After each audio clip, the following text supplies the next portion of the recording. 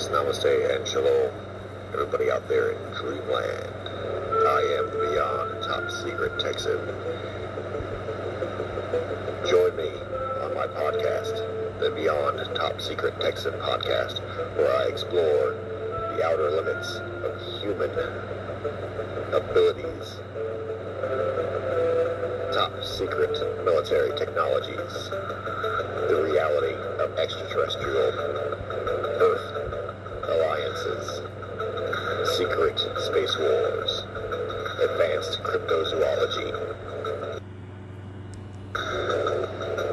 and all subjects of theosophic truth, esotericism, and the occult. The Beyond Top Secret Texan podcast.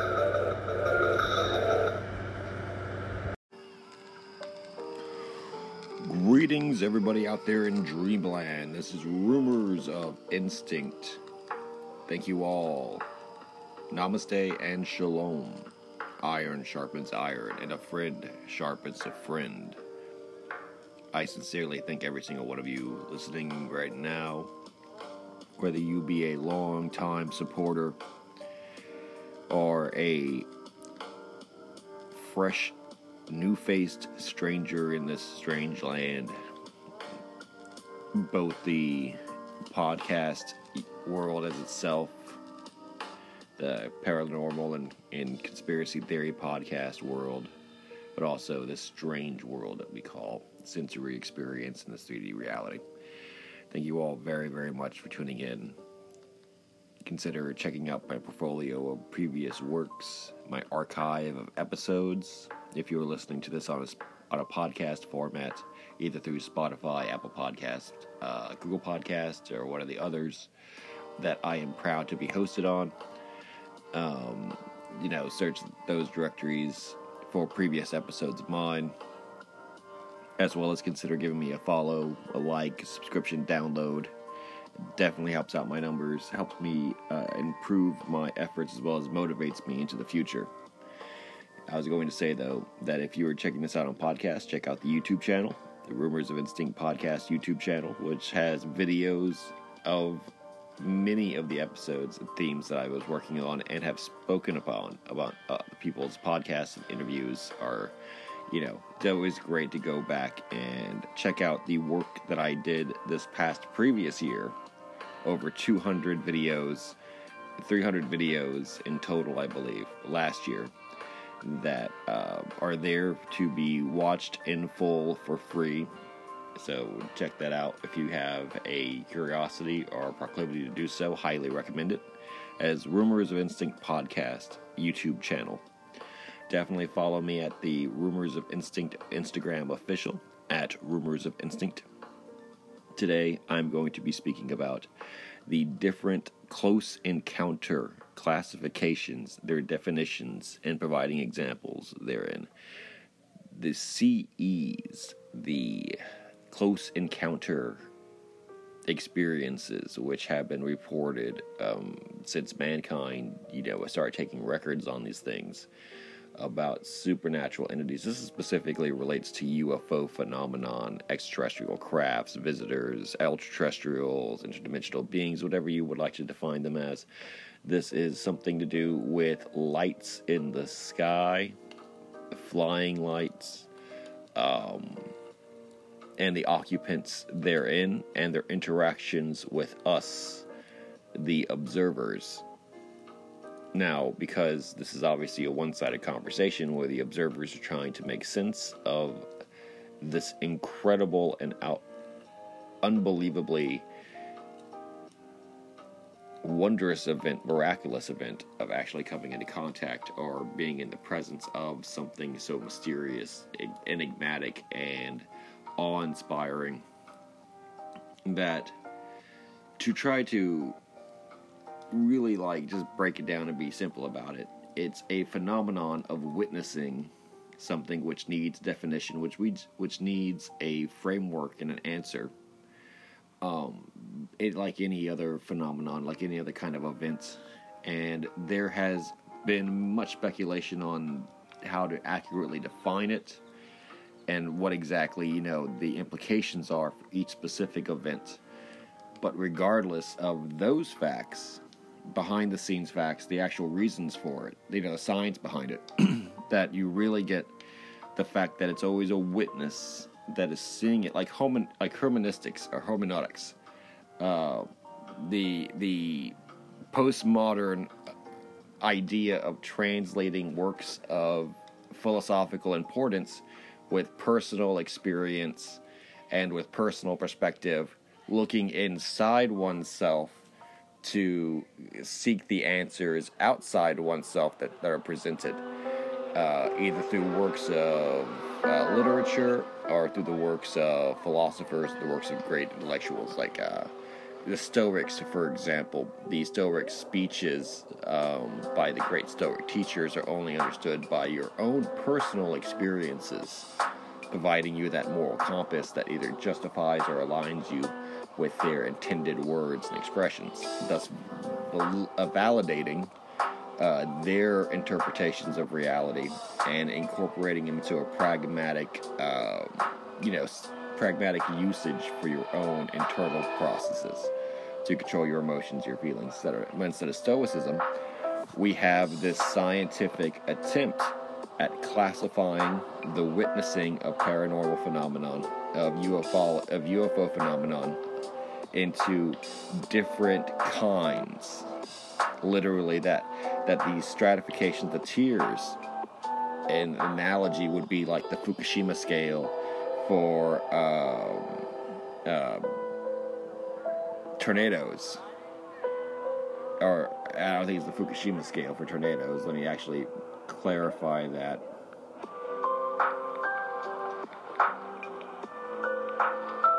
Hold on 1 second. Just going to find out the Fujita scale. Sorry, it's not the Fukushima scale. It's the Fujita scale for measuring tornado severity for wind scale. It's the Fujita Pearson scale, right? And instead of the Fujima scale, which starts with F10 and or F0, sorry, and then works its way up to F5, then F5 being the most severe, the UFO parallel to that, the scientific attempt at measuring in these events through some kind of metric of scale or of intensity, was created at first by J. Allen Hynek. It was published first in his book in 1972, The UFO Experience, A Scientific Inquiry. Now, originally there were three. He classified them as kinds, right? So basically, there were three purely visual anomalies, which would register as nocturnal lights, daylight discs, and radar visuals. Nocturnal lights, daylight discs, radar visuals.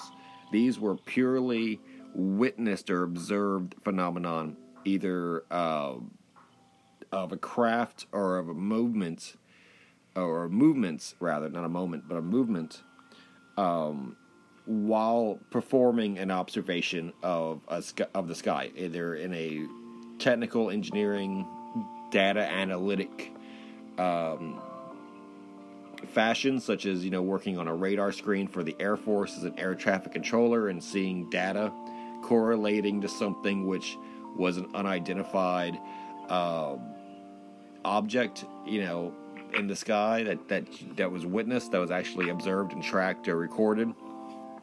The daylight disk phenomenon is a very strange one because the daylight discs, since they are very ubiquitous, they're universal, get separated from, like, say, the black triangle phenomenon or the cigar-shaped cylinder, phenomenon, UFOs, bioorganic UFOs, interdimensional UFOs. Basically, though, I think this is an extremely primitive, basically daylight sightings, nighttime sightings, so nocturnal lights and daylight discs, right? Exactly. It's a very primitive difference between those two. One being simply that there was a light witnessed in the sky, either a nocturnal or a object with or without lights, located in the sky during the daylight. And the reason for the difference between these two is because obviously there is much more obscurity during the darkness of the night, and the untrained eye, will not be able to make out any details or use it to scale or gather any kind of relevant information. Even a skilled observer would find it extremely difficult in testing to actually make out things, besides the most basic of details at night. No doubt the flying orbs actually have vehicles, outlines and forms, but are they only represented by their lights? The radar visual is much the same way. That even though in that one that's more scientifically legit, but at the same time there's no physical eye contact to the object because these objects could be of a great distance away. So there's always a percentage of doubt. There's always a percentage of mistaken identity or human error or machine error, due to the fact that there is a degree of separation of obscurity either between man and looking into the terminal, looking into the screen of the radar returns, or looking into the night sky in darkness. And those two seem to be more alike than the daylight vehicle sighting. So, even though that they're originally, they still are considered three of the, because there's a six-fold sighting. Hynek has six-fold, but he has three, original kinds, which are these three kinds, and then he added the actual first kind, second kind, third kind context. Hynek, in 1972, created this simple threefold system, basically to, catch as many as possible, separating either between daytime vehicle sightings, nighttime light sightings, nocturnal light sightings, or radar equipment visuals. Those were his three original catch-alls. I believe that radar visuals and nocturnal light sightings can be considered more closely related than daylight vehicle sightings, because of the added obscurity, because of the additional distance and mystery behind the events. Daylight vehicle sightings are most akin to close encounters of the first kind. And that is where Hynek begins his system that he has called these close encounters. And the close encounters of the first kind are visual sightings of an unidentified flying object seemingly less than 500 feet away that show an appreciable angular extension and considerable detail. Now, that word salad basically boils down to visual sightings of an unidentified flying object that's within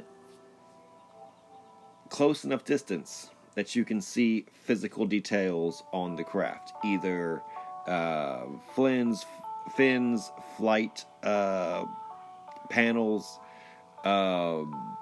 patches, rivets, bolts, seam work on the fuselage, windows, temperature variation, like, say, for example, fire or glowing, as well as, the movements of the craft, clear direction where its heading is, angle of attack, altitude, dimensions of the vehicle itself. Because it happens within an amazingly close distance. A point-blank sighting, basically.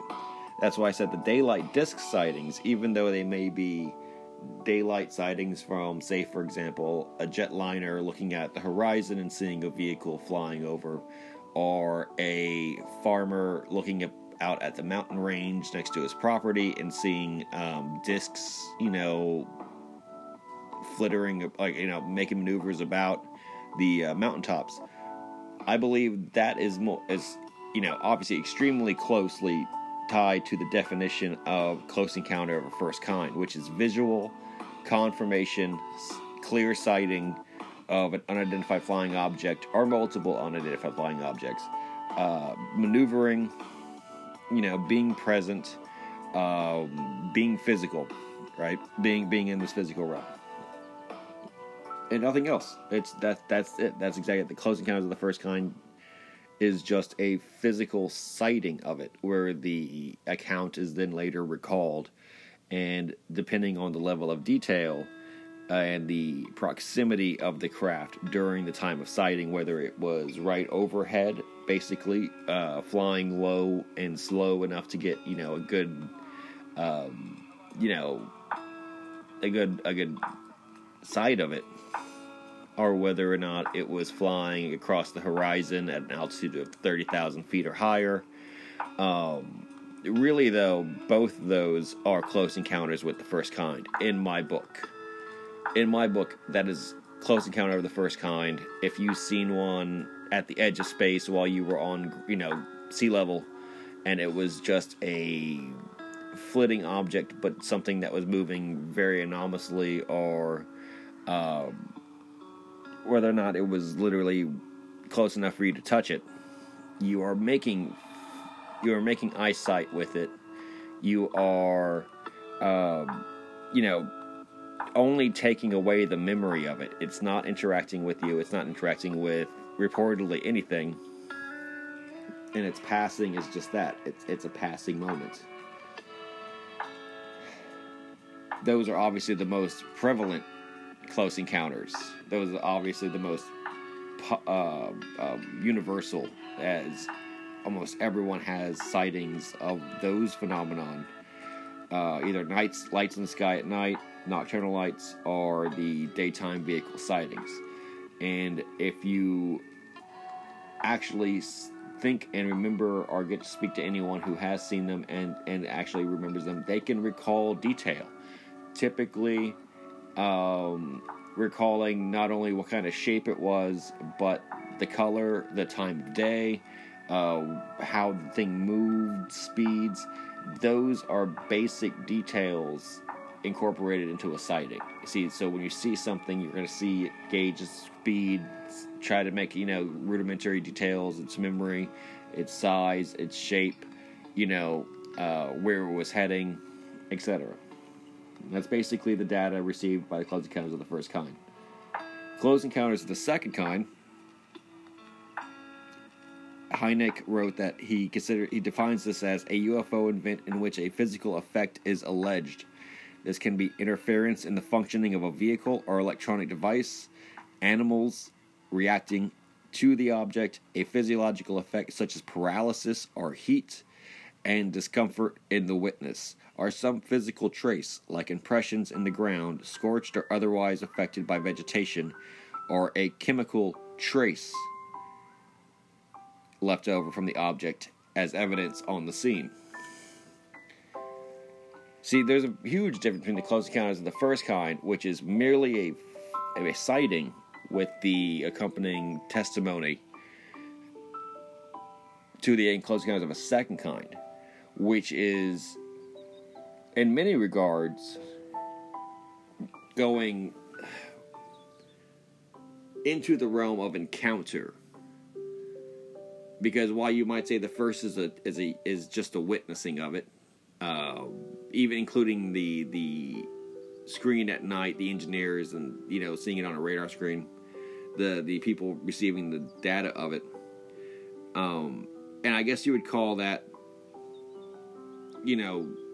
just observance with no real physical trace of evidence. Close encounters of the second kind are everything where real physical evidence is required, like such a photograph or a picture, a impact with the surface ground objects or infrastructure around it,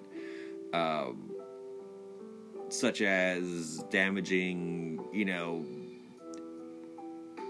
buildings or people or cars, treetops sometimes. I've heard being knocked off or singed.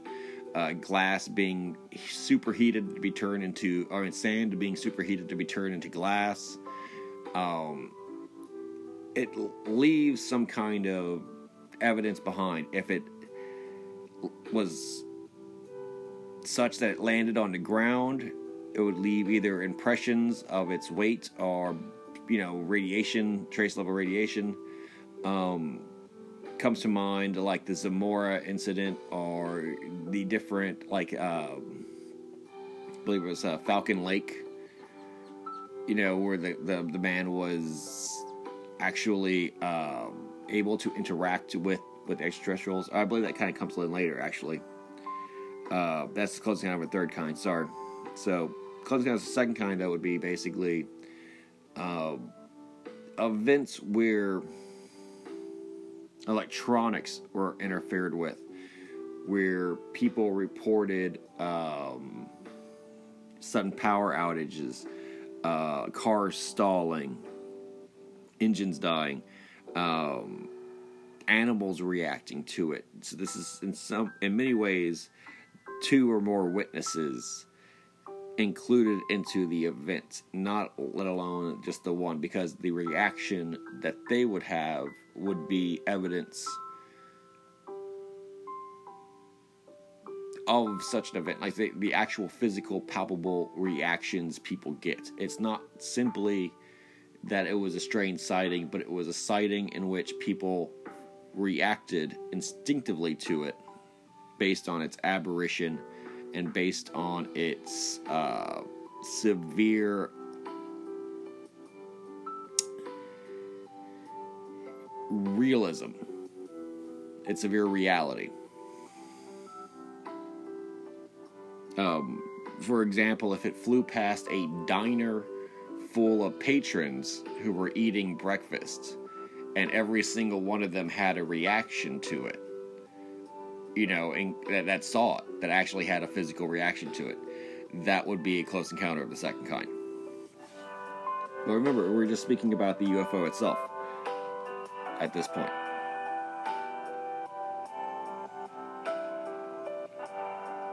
A very good close encounter of the second kind would be, what is the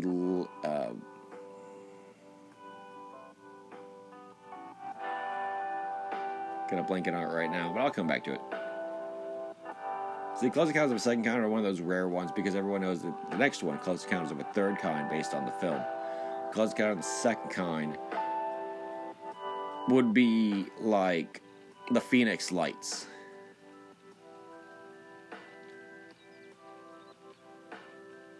Where it flew over the city and was recorded by dozens of people and had a lot of, corroborating stories and witnesses. Its effects were felt. The Laredo Lights, for example, would be a good example of that. Close Encounters of the Third Kind. UFO encounters in which an animated entity is present, and those include humanoids, robots, and humans who seem to be occupants and pilots of UFOs. This is where you graduate from merely having seen, merely wanting to believe, into someone who's verging into secret space program territory, who is actually having direct contact with extraterrestrials, ultra-terrestrials, beings from other worlds, beings from other times, beings from other civilizations. Whether or not you're communicating with them or experiencing, because that goes into other kinds which were later expounded upon. And I'll be getting into those in a few minutes. But this third kind basically proves where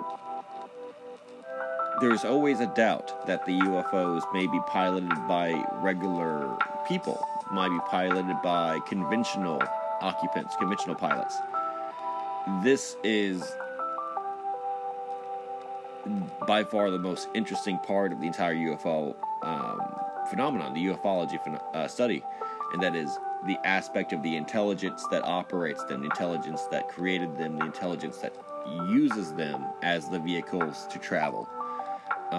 Because you are crossing the doorway, you're crossing the gate in which the UFO is the gate into the realm that is being fenced off, into the realm that is separated from you, through the gate of just simply observing the UFO, into the world of infinite questions and possibilities, where the simple fact of its reality does not solidify anything to certainty, but rather throws the entire world into a state of intelligently designed, perfect chaos, where not only is anything possible, but everything is possible and, in fact, very probable. No longer is it improbable. The impossible is extremely probable. The impossible becomes extremely possible, inevitable almost. And so the third kind gets that great reputation by having the movie delivered to us by the mainstream Hollywood machine. And that film itself solidified kind of the higher expectations, the higher realms that the UFO phenomenon really presents to America. That is, it's not just lights in the sky. It's not just things you see and never see again. It is a world that, when you start to investigate it, becomes very, very real, to the point that it's an obsession that does reward you and pay off with exiting a previous life into a new life.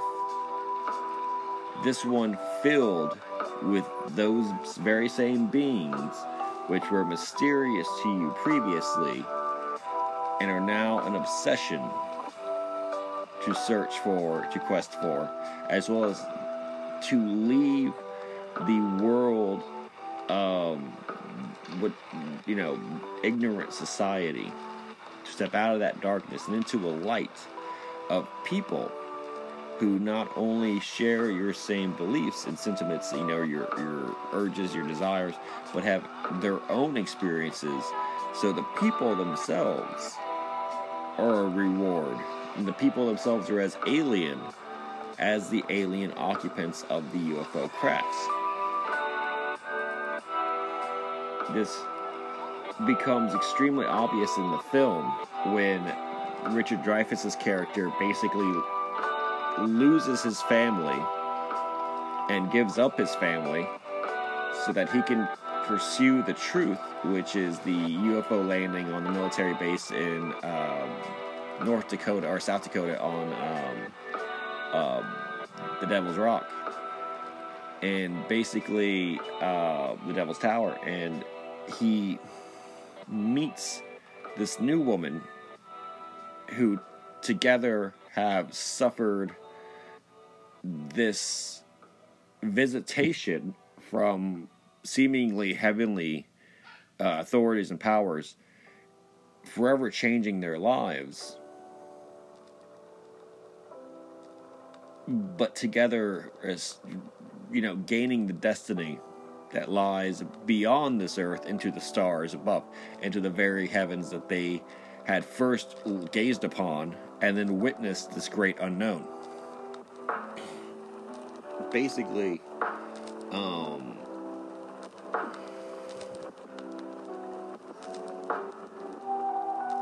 that's what the promise of the Close Encounters of the Third Kind is that when you are actually prepared to accept the reality of it, it no longer is a question of if something's up there or what is up there, but who is up there.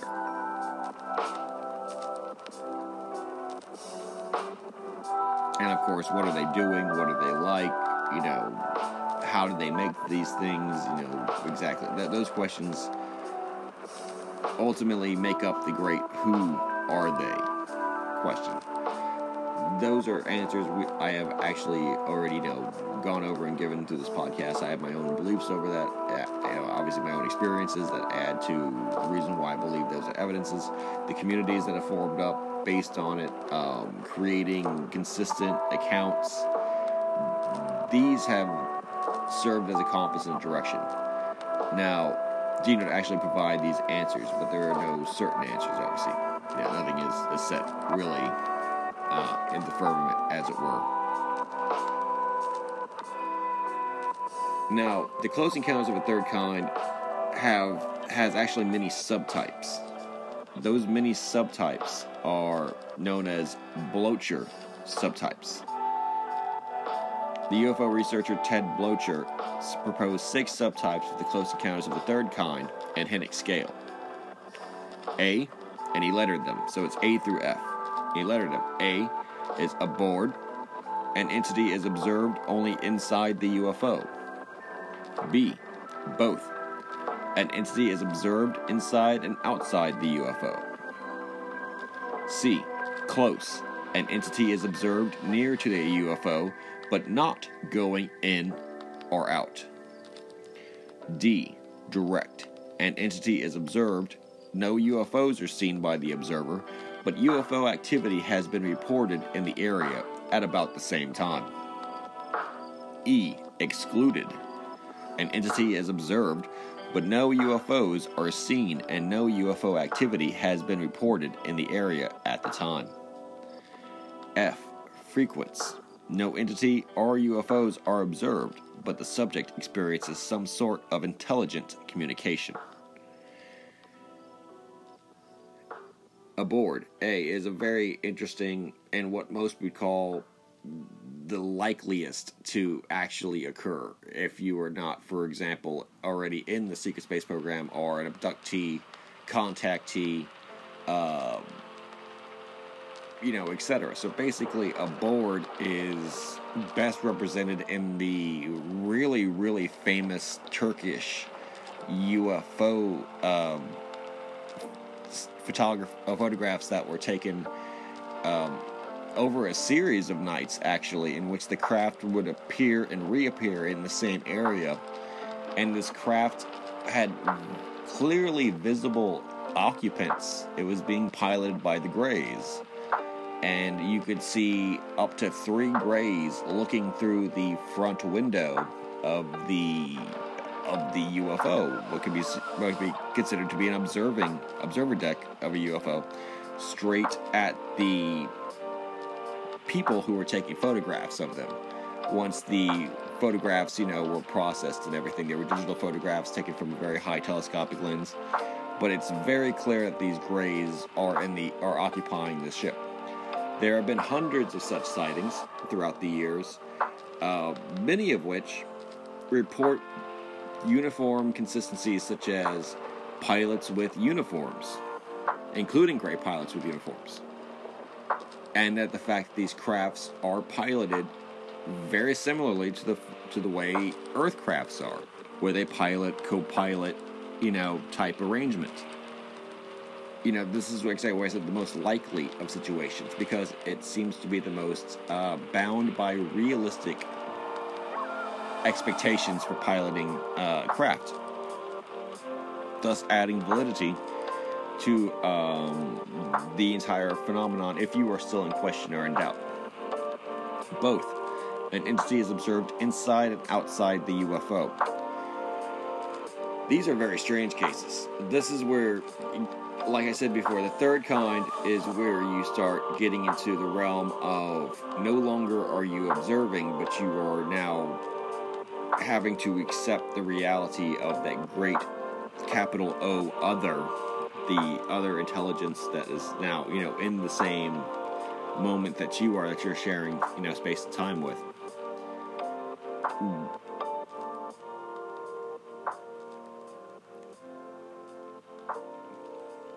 The both encounter very reminiscent, for example, of Billy Myers, when Billy Myers in Switzerland was visited by Venusian representatives, the Nordics, and they were calling themselves Pleiadians, and they would visit him both outside the craft and bring him in the craft, and he would witness how they would function both inside. Typically, there's a demarcation for those that are going outside the craft and those beings that are inside the craft. Typically, Greys operate inside the craft. Venusians are, able to travel exterior-wise.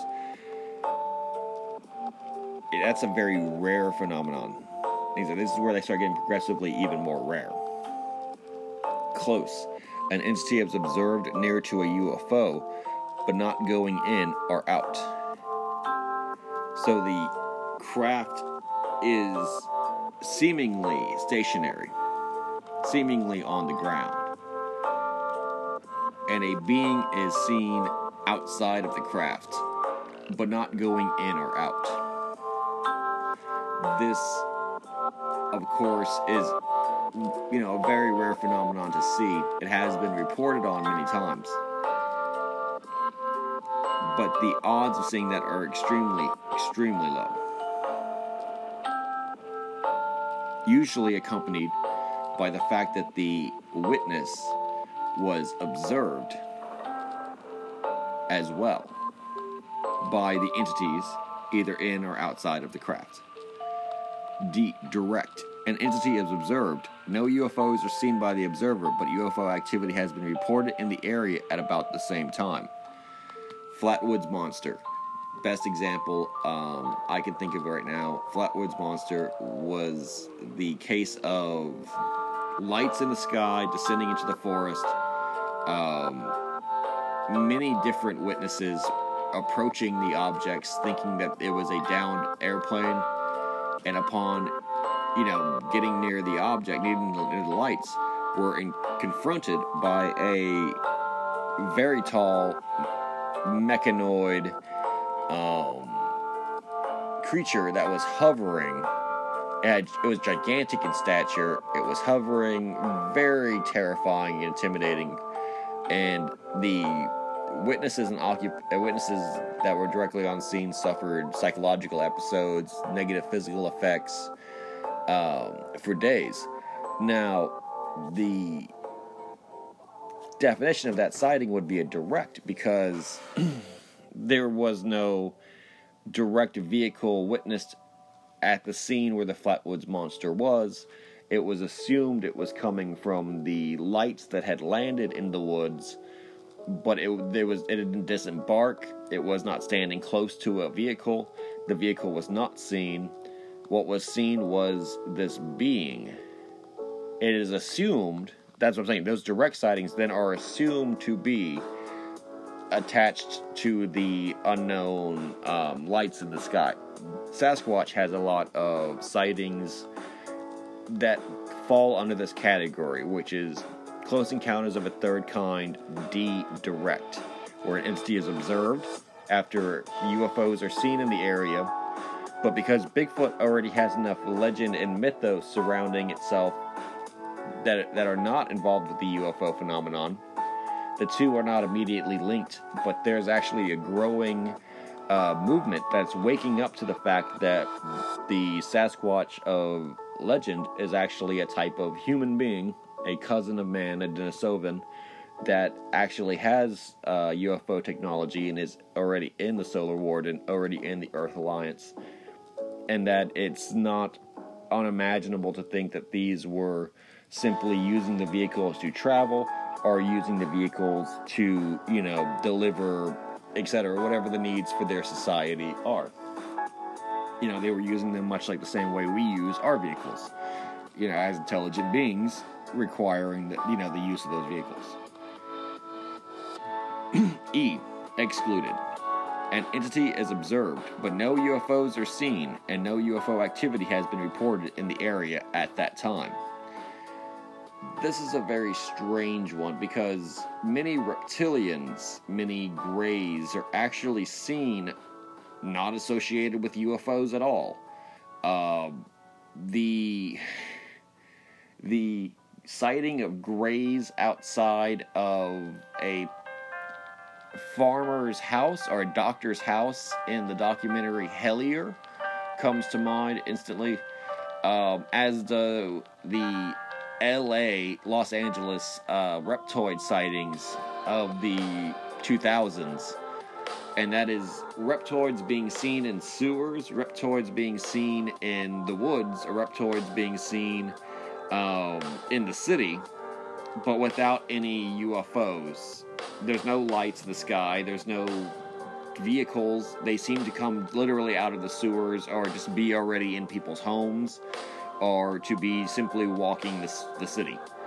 The Greys and Hellier were reported to harass a doctor's property, approaching his house frequently at night to, basically explore and to basically be on his property, and they took some of his belongings, and including a dog, and that's a direct contact. He had direct sightings with these things. He took photos of them. He took footprints, measurements of them. He tracked them back to what he suspected was their cave of, where they lived, their shelter, and contacted paranormal investigators to go and investigate with him before he abandoned his property. That was the story of Hellier. Seeing gray aliens with no UFOs sighted.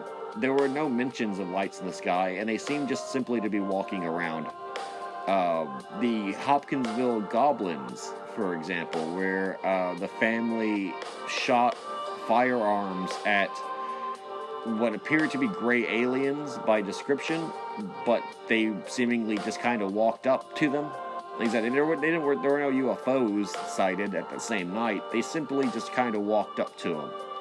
Now, this states that extraterrestrials don't need to be seen with UFOs. Ultra-terrestrials, other beings, cryptids, while it's implied here they are obviously of an extraterrestrial phenomenon, but that there are no real necessities for there to be UFOs. See, there's a UFO phenomenon, which is one thing, and that's what I've been trying to make clear. The UFO phenomenon is one thing, which the UFOs are not aliens. Aliens are not UFOs. UFOs are vehicles of different designs, different capabilities, different mysteries altogether. Aliens are the occupants of UFOs, presumed to be the creators of the UFOs, and seemingly always associated with them. But as you now have just know that there's actually 3 different subclasses in the Blocher, 6 subtypes that specifically mention that aliens can be seen not entering UFOs, not flying UFOs, not inside UFOs, like say if you were abducted and then you're in like an operating room and you see the aliens, but actually aliens just hanging out. The aliens on ground level, on the earth, in human society, with no vehicle. They don't have a ride. They didn't land and then you saw them exit. You see them just kind of on earth. It opens up a lot of possibilities, the whole world of it. I've often said that the system that we exist in is the Men in Black system, the popularized by the film Men in Black, and that there are many different reasons why extraterrestrials and other types of intelligent beings would just be here, would just exist here, like we exist here. See, with a Flatwoods Monster, at least had the idea that it came from another world because its ship crashed and it was an unfortunate, castaway or survivor. You have your classic, where you see a cattle mutilation and then aliens are landing, exiting the vehicle, performing the mutilation, then returning back to it. The extraterrestrials at the very closest are just near the UFO incidentally around where the UFO is spotted are, in the last case, E, just there. As if though you were walking in the woods and you saw a gray alien, and the gray alien had no connection to any lights in the sky. Nothing was sighted. There were no witnesses. There was no radar, nothing. It was just a gray alien on the ground hanging out when you saw it. Had been there, like say the Hellier case. Native to that area, native to the Earth. F is the last one. Frequency. No entity or UFOs are observed, but the subject experiences some sort of intelligent communication. These are the strangest ones, and I feel like they need their own close encounter themselves, either a close encounter 8 or a close encounter, by itself, because we'll eventually get up to 7 before the list is done. There have been many cases around the world, the most popular and most well-known being the UMO case, the UMMO case, where individuals will be designated by extraterrestrial intelligences to be contacts on Earth, psychically. They'll come through either in dreams, they'll come through either in thought transmissions, psionics, what have you. They will enter your life, they will begin to communicate with you as a correspondence, they will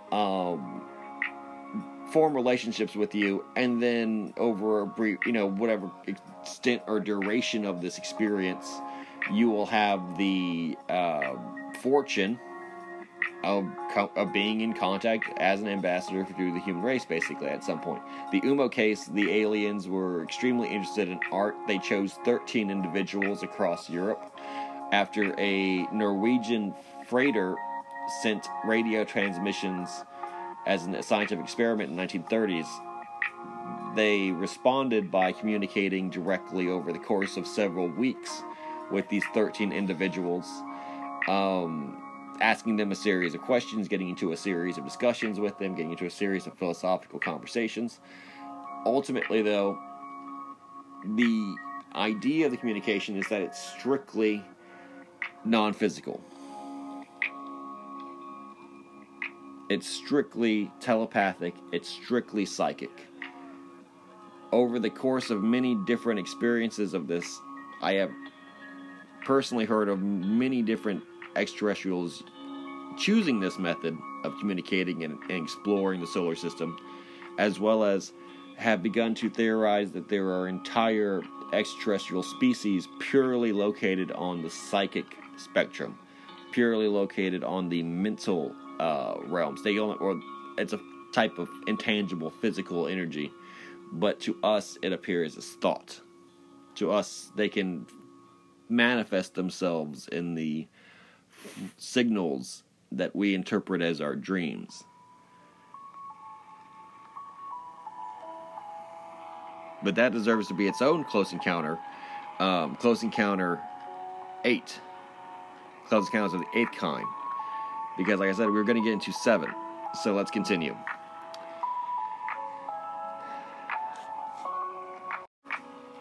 Okay, and we're back. Let's continue now. Close encounters of the 4th kind. A close encounter of the 4th kind is a UFO event in which a human is abducted by a UFO or its occupants. This type was not included in Hynek's original close encounter scale. Hynek's erstwhile associate Jacques Vallée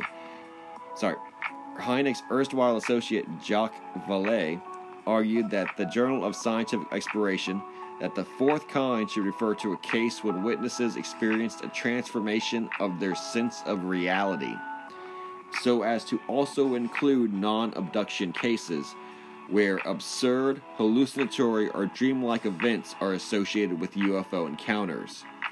The film The 4th Kind makes reference to this category. So in these later stages of these close encounters, keep in mind that Gary Hynek in his 1972 work did not conceive of these experiences, nor did he have classification in mind when dealing with these experiences.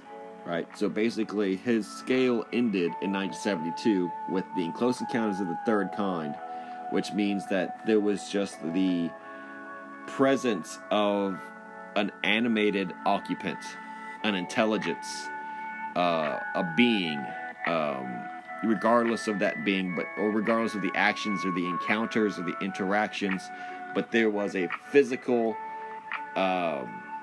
being that piloted that UFO and that was encountered by that person, which is why Blocher had to create 6 subtypes to include the encounters of the extraterrestrial, where there were no UFOs or distant UFOs or only tangentially related UFO sightings, but there were concrete evidences of extraterrestrial presences, right? Like I said, you saw a gray, no one saw a UFO, the gray was just hanging out outside, right?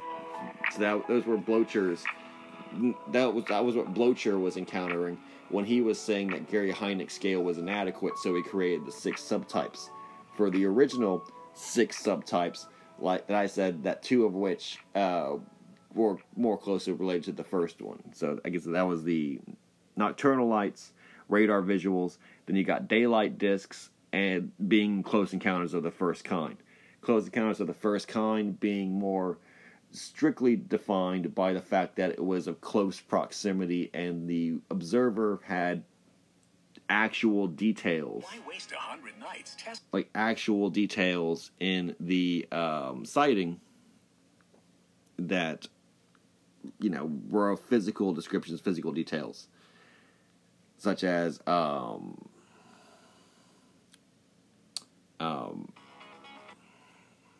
angles, flight control, flight surfaces, things like that. Like actual details of light placements, shape, size, direction, heading, altitude of attack, etc., etc. Then you have your close encounters of the second kind, close encounters of the third kind being extraterrestrials were present. This is expounded upon by the 6 subtypes, and now you have your necessities in pop culture, necessities in mainstream culture, the mainstream research culture.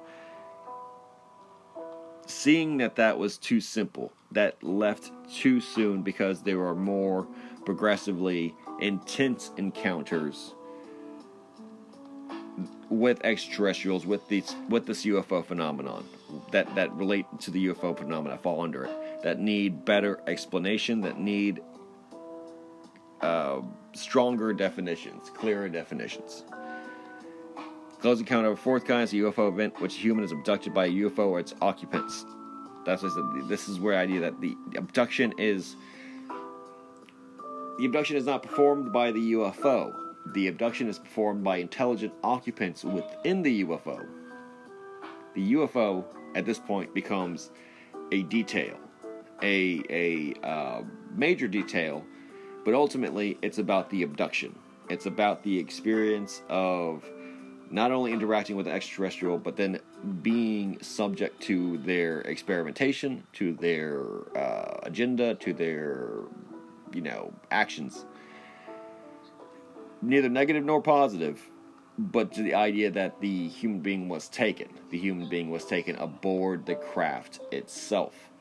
Not that the human being snuck on, not that the human being was permitted access, given like a free ride and a hot cup of cocoa, but it was actually a experience where the individual didn't have voluntary say in it. The individual was going to go for the ride because the aliens were going to take them for the ride, or the beings were going to take them for a ride. So the UFO is not abducting them. The beings in the UFO are abducting people. They are taking people. They are coming down, interacting with people, choosing people, selecting them, experimenting on them, etc.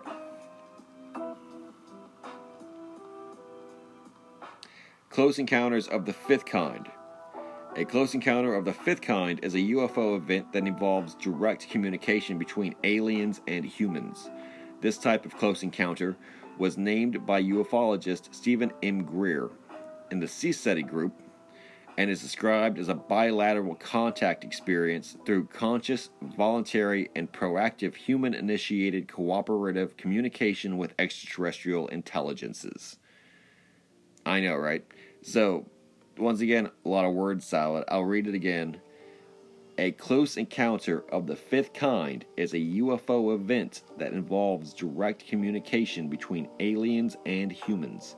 This type of close encounter was named by ufologist Stephen M. Greer, CSETI Group, and is described as a bilateral contact experience through conscious, voluntary, and proactive human-initiated cooperative communication with extraterrestrials intelligence. So basically, this is a choice.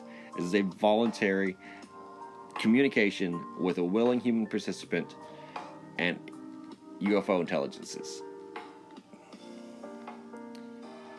Now, this is not purely a psychic phenomenon. This is a physical experience. This is a witnessable phenomenon by outside observers. Besides the CE5 cases, like Stephen Greer presents, and the ranch that offers these CE5 experiences. I'm blanking on a name, but there's a ranch that basically guarantees UFO sightings, extraterrestrial visitations, etc. The Osetti Ranch, I believe it's the Osetti Ranch. But these people, these prophets, these gurus that can communicate with their psychic abilities to extraterrestrial intelligences and create benevolent, cooperative, two-way communications between humans and UFOs that usually results in UFOs appearing physically, other witnesses witnessing said process, such exchange, and being able to do things like film it, being able to do things like record it, so that it happens with as much frequency as to be undeniable. Or it happens once, and it's a extremely, fortunate event for that person. Everyone's different, but at the same time, the intention is that it's a voluntary, proactive, human-initiated, humans seeking it, humans calling for it, humans invoking it, and the aliens answering in kind. The aliens answering our lead, taking our lead, basically. Close encounters of the sixth kind. Death of a human or animal associated with UFO sighting. This could be considered a more severe example of a second kind encounter. Channeling alien entities. Intrusion and parasitic attachment by extraterrestrial consciousnesses. This is where it gets kind of psychic. It gets more intangible, more metaphysical, less physical phenomenon. Because when you channel alien entities, when you are performing the CE5 level invocation to extraterrestrial intelligences, and they answer, but not only by appearing, but by inhabiting you, by sharing themselves with you, sharing their knowledge with you in such a way that they can speak through you, or act through you, or decide to exist within you without the UFO presentation, without the physical second-hand observer being able to physically tell that something is, like, some phenomenon is occurring physically, such as the appearance of a UFO, such as the appearance of an extraterrestrial, but that internally the human being is becoming a vessel, a communication device, able to facilitate the communications between numerous people or parties, or just that one individual, and other extraterrestrial intelligences, races, species, not in the physical proximity of the area, but, distantly away. But those aliens are not physically manifesting themselves, not physically showing themselves, not physically providing, objective evidence for themselves. But they are there in spirit, in psychic mind, in kind of essence. This is where remote viewing kind of comes into play. The idea of like the Montauk chair on Montauk Island. The idea that the mental realm, the Close Encounters of the Sixth Kind is the mental realm. Same time, the Close Encounters of the Sixth Kind has been reported as being the close encounter where death and damage to a human being occur due to their actions. That has also been a Close Encounters of a Sixth Kind definition for those that don't take into account channeling. If you don't view channeling as legitimate, if you don't view that as part of the extraterrestrial UFO phenomena, and you think that's more spiritualism, you think that's more mediumship, you think that's more occult than actually scientific or extraterrestrial UFO oriented. A alternative definition is Close Encounters of the Sixth Kind are encounters where animals or human beings are found dead or die due to the events of this incident, this exposure, this contact. Cattle mutilations, human mutilations, radiation poisoning, insanity, I guess would call for too, drug addiction, basically where the encounter with the extraterrestrial either leaves permanent physical damage, not separating this experience from your average abduction experience, because your average abduction experience obviously precludes survival and an inability to really provide proof or evidence, physical evidence, that the UFO abduction experience occurs, even though there may be marks, implants, scars, scoops, etc. The numerous different effects of abduction. The idea that it's still not significant or serious evidence of an alien abduction. The Sixth Kind would suggest the opposite. This is extremely, obvious, because the person is mutilated. The person is dead. The person, for example, at the Burning Man of Brazil, is hit with a beam of light from a UFO and then suffers such massive radiation poisoning that he melts, literally melts in the hospital bed, turning into a type of a jelly and goo. These are medical phenomena which are witnessed, such as, for example, when the alien of Varginha, I believe it is, Varginha, Brazil, when it was recovered, many people fell ill, and or the chupas from Brazil, which were lights that were reported to suck blood from people, and when they hit you with a beam of light, would cause deep burns on people's skins and in their clothing. That would be a close encounter of the Sixth Kind, where extraterrestrials or UFOs are seen in the area, and directly due to their actions, animals and our people are found murdered, dead, either through unexplainable means, like they either just drop dead, heart failure, or it's direct mutilation. This includes your cattle mutilation, your whale mutilation, your seal mutilation, your dog mutilation, your human mutilation. Basically, you see lights in the sky, things die. That's your Close Encounters of the Sixth Kind. I would even suggest that is inclusion of the chupacabra phenomenon, where the chupacabra is seen as an extraterrestrial itself, or the UFOs are seen, and the goats and chickens are recovered later as evidence that this creature existed because it killed them.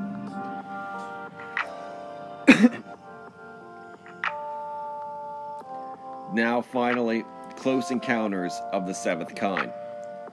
The creation of a human-alien hybrid, either by sexual reproduction or by artificial scientific means. This is, in many ways, the most disturbing close encounter, and it is very much in the realm of black-pilled ufology. This is a very advanced level, very hardcore reality level shit, where you're talking about people with hundreds of abduction experiences, thousands if not millions of people telling the same stories of being involved in fertility programs where their ovum, their sperm, their eggs are removed, taken by extraterrestrials, and over the course of their life, this occurs, where not only this process occurs where they are harvested basically for their fertility stock, for their gene stock, but they are presented with alien human hybrids. They are shown generations of them growing.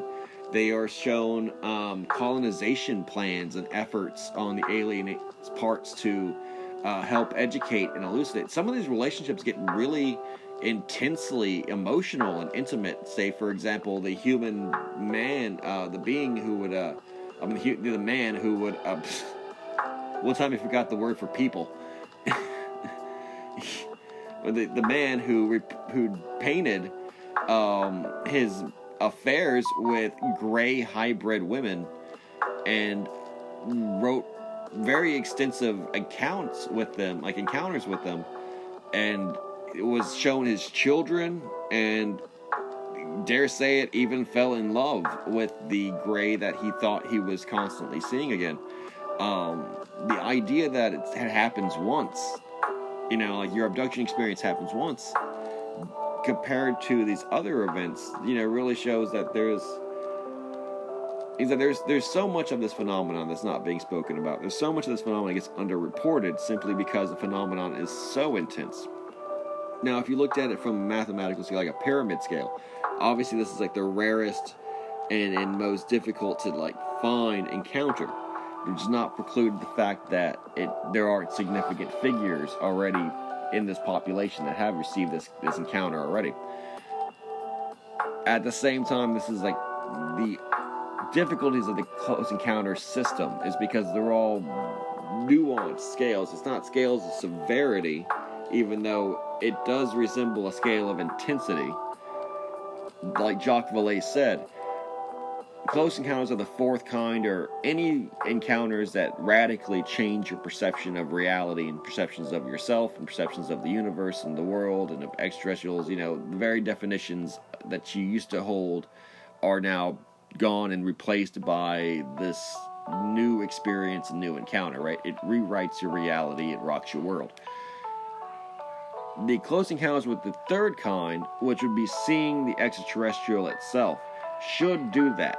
If it's not enough, then any of these encounters are by definition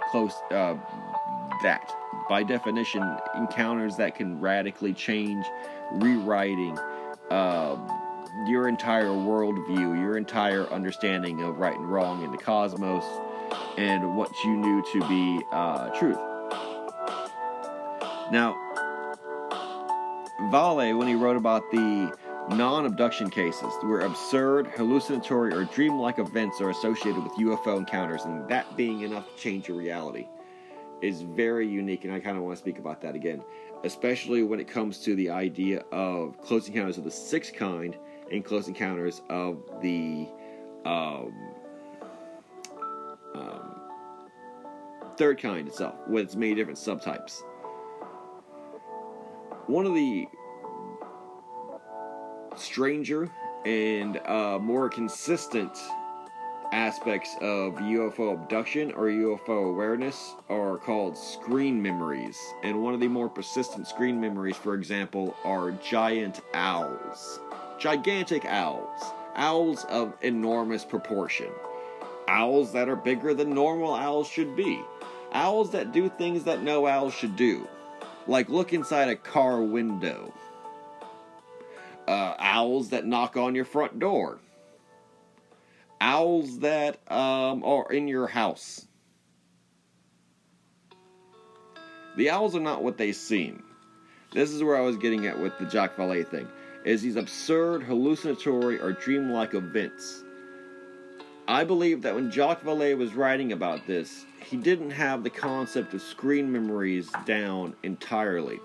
Not saying he was a stupid man at all, because this guy is probably the greatest mind to have ever thought of and researched UFO, realities, alien realities. In fact, my only regret is I don't know everything that he's already written, even though I'm trying as much as I can to read his own research. Whereas people he might have been interviewing, people he might have been talking to, they might not have known the idea of screen memories either. They might have been resistant to the idea that they could be hypnotized, or that this was even a reality, thus relegating it, as they explained it, to a fictional version of itself, where the incidences took symbolic meanings, or in fact that there were elements present that just seemed too surreal for people who ultimately just could not allow themselves to get a good grip of reality, or were not, they were impaired. They might have been disabled or impaired, not by their own devices, but by others. These memories did not create themselves. They could have been given these screen memories by the extraterrestrials who abducted them. The idea, though, that it's so radically strange, and it's such an intense experience of strangeness, that it basically invalidates the previous world order that you lived in and creates a new world order. A world order in which all the mysterious and unexplained events of this world now are no longer just stories. They're no longer things. Those are real existential realities.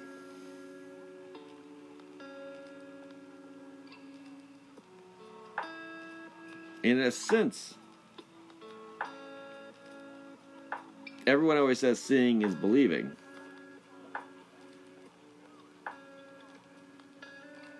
But I think believing is seeing. Because if you don't believe in the UFO phenomenon, if you don't believe in the extraterrestrial phenomenon, if you don't believe in this, when you do see it, when it does occur to you, you can't comprehend it. And so your mind, or their minds, are allowed to create for you a reality that is less strange than the sheer incomprehensibility of dealing with other intelligent life forms, such as, for example, these enormous owls, these owls of incredible size, these owls of incredible strangeness. Is because even though it may never happen that an owl gets inside the passenger seat of your car while you're driving down the highway and then makes it begins a conversation with you, that is more likely, and that is more realistic because it's grounded into this earth, than a gray alien doing so.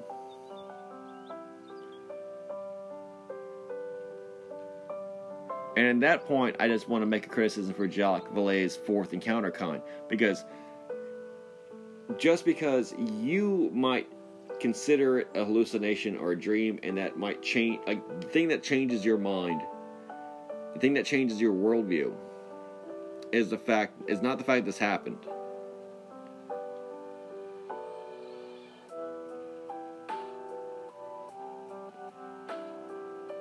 I'm sorry, it's not the fact, it is the fact that it happened. It's not the fact that it's strange.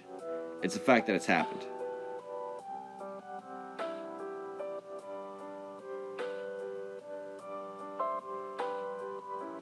And that's where it goes into the fourth kind. That's, I think, why his definition of the fourth. Whatever makes you a believer should be the fourth kind. The Close Encounters of the Fourth Kind is an event that changes the non-believer to the believer. Because we can already assume that the non-believer, by the first 3 close encounters, has not begun to believe. Where it jumps to the fourth encounter, to a close encounter of the fourth kind, where it jumps to that. That's where the events are so intense that the unbeliever has to start believing.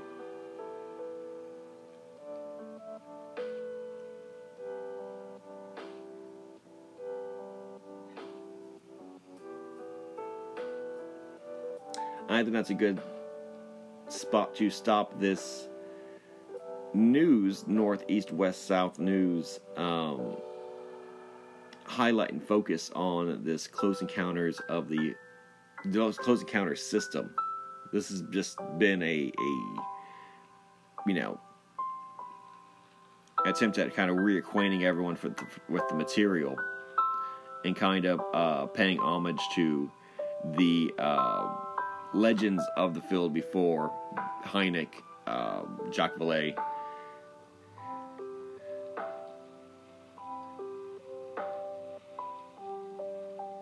The many systems that have been created to try to create a scientific approach to this, a measured, skeptical approach to it. And the complexities of the definitions of such. I want to speak a little bit more in the next couple of weeks about famous UFO sightings and why I think the most important UFO sightings are sometimes the most obscure. And why modern UFO sightings, even though they are present to be watched, are not as important as the classical ones, who may have less evidence and data on them, but have greater impacts culturally. Say, for example, UFOs that are seen 2021 with exposure online, rather than UFOs that were seen in the 1950s, 1960s, etc. The different kinds of phenomena that relate to that, like human overexposure. The rise of neo-skepticism and the intentional disinformation that is CGI. But how alien experiences, real experiences, there's no substitute for that.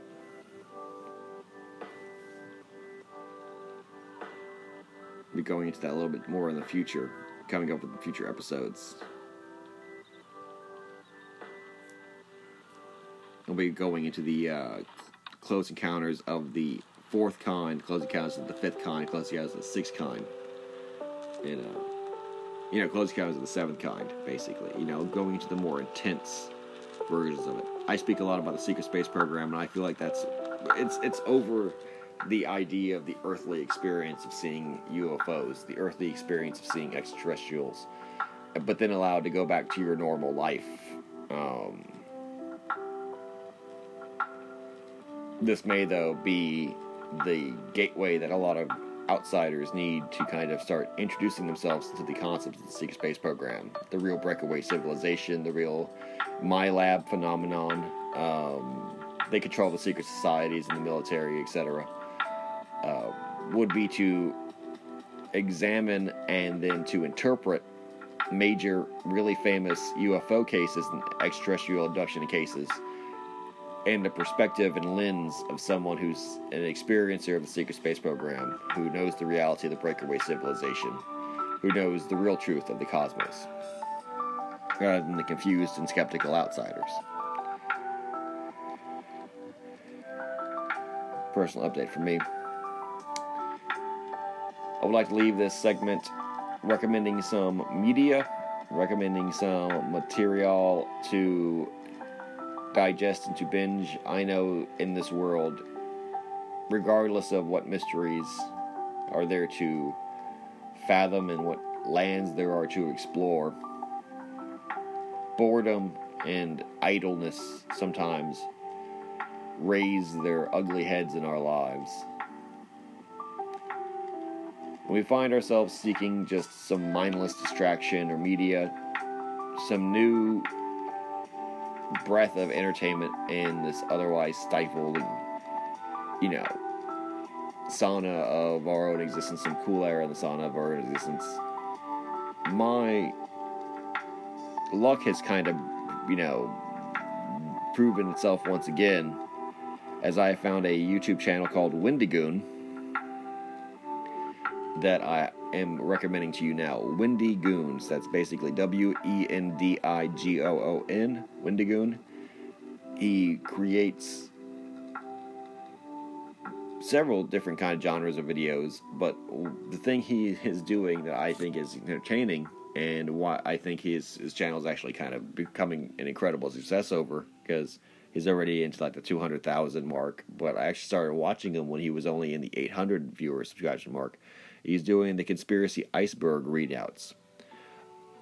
Now, real recognizes real. I don't need to,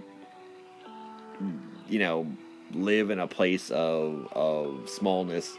And I had the same idea, having been a fan of 4chan and their infographics and their icebergs around December of last year, where I was going to get the conspiracy iceberg and read the conspiracy iceberg on Rumors of Instinct podcast or on my YouTube channel.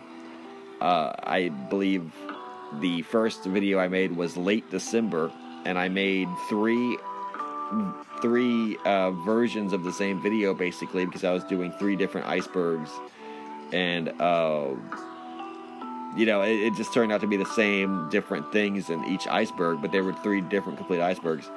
And I was going just to read them and do my best at explaining and answering the different ones that were there.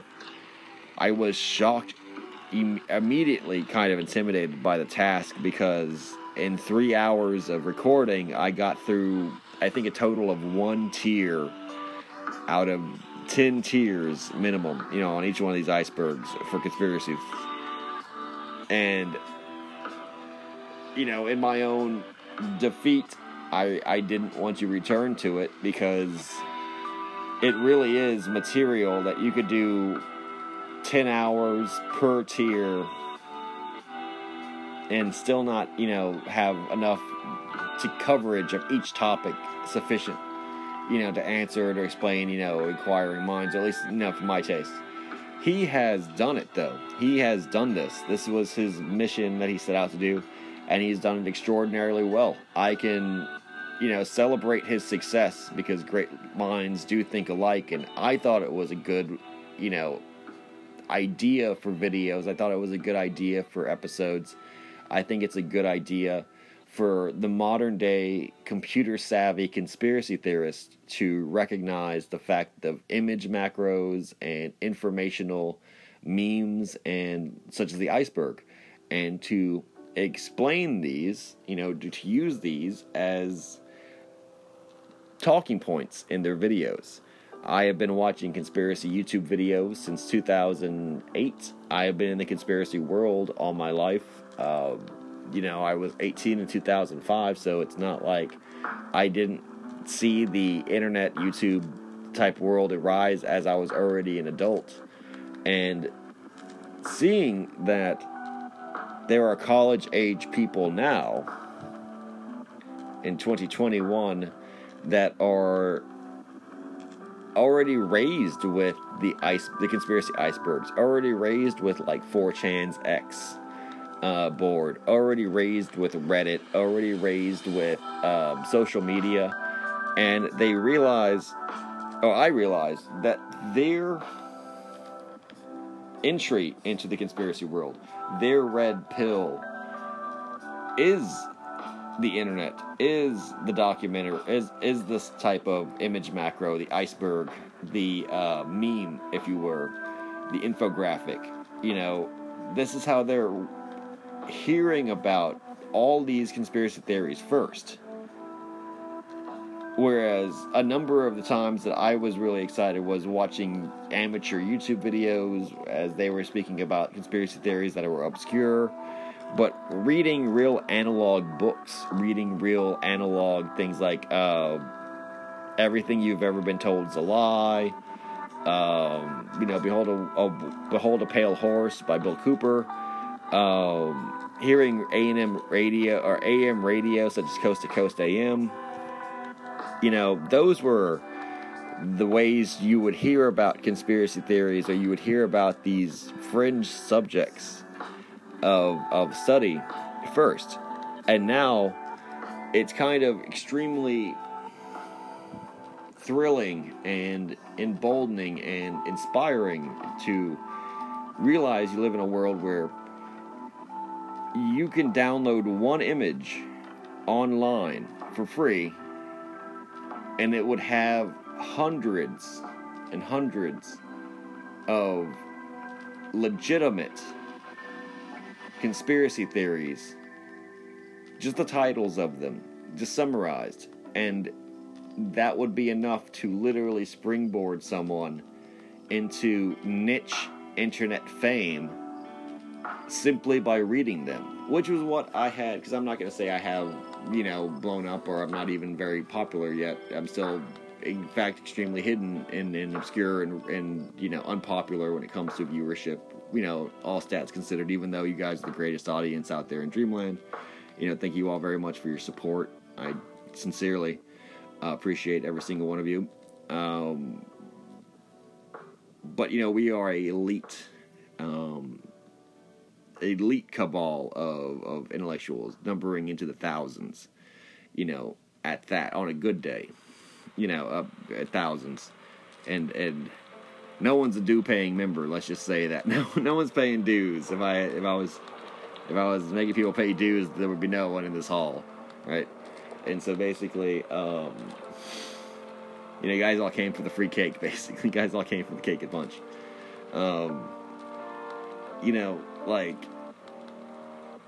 I know how to get people on the seats, and that's free food. Free food, promise them a Lunchable. People will show up.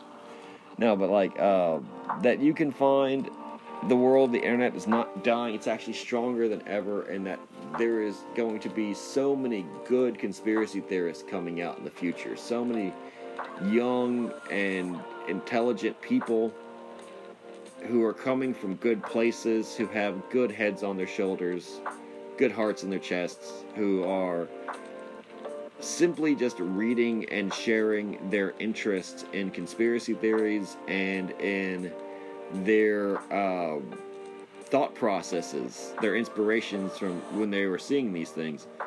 That, I think that in the next, I guess I've always said that conspiracy theories are the new rock stars, but I believe that in the next 5 years to 10 years, by 2025, 2030, conspiracy theories are no longer going to have the image of old outsider. It's going to be young. It's going to be, alternative. It's going to be like it was in the 90s.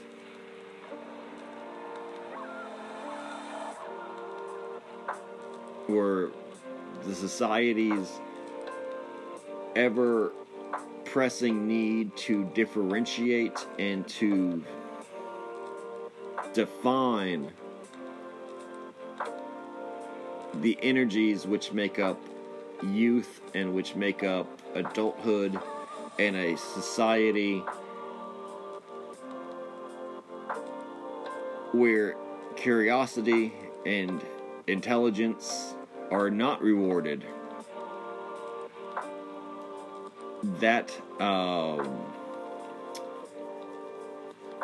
internal conflict will manifest itself in an expertise in conspiracy theories, and an acquaintance with radical media, and an acquaintance with intellectual and emotional rebellion in a way that when I was growing up, when I was a young man, when I was a teenager in my 20s and going through college, that was something that was not associated with the artistic youth movement. That was not associated with the youth movement at all. While rebellion was awareness of conspiracy theories, awareness of alternative theories of reality, awareness of fringe theories of controversies, was extremely rare. My generation did not know about the water-powered carburetor. My generation did not know about the UMO incident. My generation did not know about Hollow Earth. My generation did not know about the secret space program. My generation did not know about, Operation High Jump or anything like that. But to see someone not only know about it, but upon making videos about it, succeed, to get success, to get traction, it proves that it's not just two people or a person calling out into the void. It's a person calling out to the void and then having 200,000 people call back at him. It's seeing that the void is not empty, but it's black because it's so full of people that they blot out the light. So definitely recommend Wendigoon's Iceberg, or Conspiracy Iceberg series. I definitely recommend him because he's an up-and-coming YouTuber, starting his channel last year. Many people started their channel last year in earnest, and I feel like that's going to be the next golden age for YouTube, even though YouTube seems to be dropping the ball about how to handle it and how to proceed. But these vloggers, these content creators that arose out of the 2020 lockdown and quarantine, myself included, because I seriously started making videos in earnest again after a year of hiatus during the 2021 lockdown around March. So yeah, definitely have nothing but optimistic vibes coming from this one, and I highly recommend checking out Wendigoon for some just gentle, easy listening conspiracy theory YouTube, and go over there, help him out. If you support this channel, you should support his. I'm not being sponsored to say this, and definitely, he has much more of a following than I do, but in case you missed it, which, exactly, how many times have you found or discovered or been recommended something that you kind of think, why did anyone recommend this before? Even when I was still blowing up, as a musician, someone in the music scene, that was always my kind of big deal, was finding bands and sharing bands, and it was almost a race to try to see if you could find, discover music and share music before they ultimately became so famous that someone beat you to it. That if you recommend someone a band and someone else had gone and recommended that same band before you, then it's too late. You lose that prestige and that cool factor. This is my sad middle-aged attempt to trying to get back that cool factor, I guess. And I'm going to be recommending this YouTube channel to you, Wendigoon, and definitely give you props to Wendigoon for actually executing successfully an idea that I had thought about, completely out of the blue, which is to read the Conspiracy Theory Iceberg, and to kind of have the commitment and the fortitude to do it and to do it well. Because I'll admit, I gave up. I thought it was a pipe dream. I thought this is just so much content and so much required reading and study. And it really was, when I was going into Tier 2, I was having to look up and research a lot more. And that was the killing time, because I was like, it's taking hours and days to research and to compile the notes, etc. That's just not my style. I kind of flow, I improvise, and, I rock and roll, I shoot from the hip. To actually read the Iceberg Conspiracy Theories and have answers for it, that's a Herculean task. And I think in one of his videos he even explains that he's a full-time college student. He has to do this. He has personal relationships, and his success is well deserved. His success is absolutely well deserved. And a rising tide lifts all ships. So if you like conspiracy theories and people who are open to conspiracy theories, and he's a friend, so go check him out. Definitely, he's another Anon. He hangs out on 4chan, it's obvious. And, it's pretty inspiring that now, as I enter my mid-30s, that someone in their early 20s would be, basically walking down that similar path. But I see that the work that I was involved in earlier, in the world that I saw kind of rise and fall, has paved the way for people in the future to pick up those torches and to hit the ground running. Like I said, in my day, college students were not into alternative theories. They were not into conspiracy theories. It was not a friendly world for them, even if they were alternative, even if they were liberal, even if they were counterculture. The fact that the internet has provided all the information and materials and research stuff there anonymously for free, it's really inspiring. It really gives me positive vibes for the future, that we'll be speaking to people, both young and old, who are waking up to the reality around us, waking up to the sheer mystery and richness, wealth of theories and wealth of possibilities that this world offers. So, Wendigoon on YouTube, go check him out. This has been Rumors of Instinct. You have listened to the North, East, West, South News. I have covered the Close Encounter scale, originally written by J. Allen Hynek for his 1972 book, The UFO Experience: A Scientific Inquiry. Expanded on by Ted Blocher, with 6 subtypes for the Close Encounters of the Third Kind, A through F, Alpha through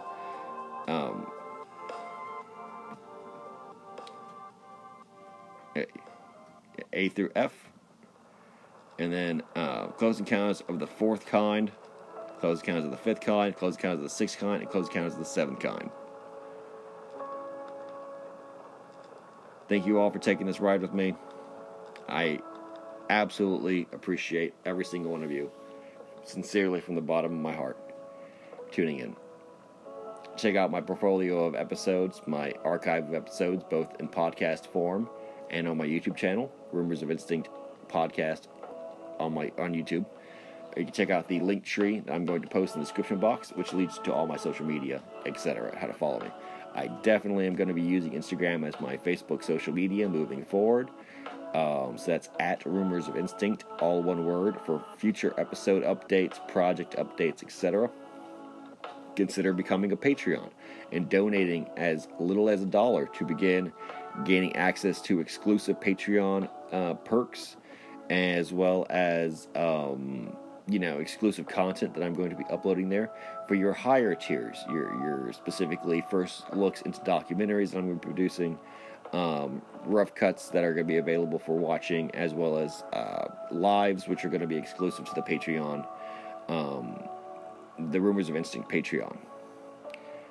Thank you all very, very much. Namaste and shalom. Iron sharpens iron. A friend sharpens a friend. Rumors of Instinct, signing off.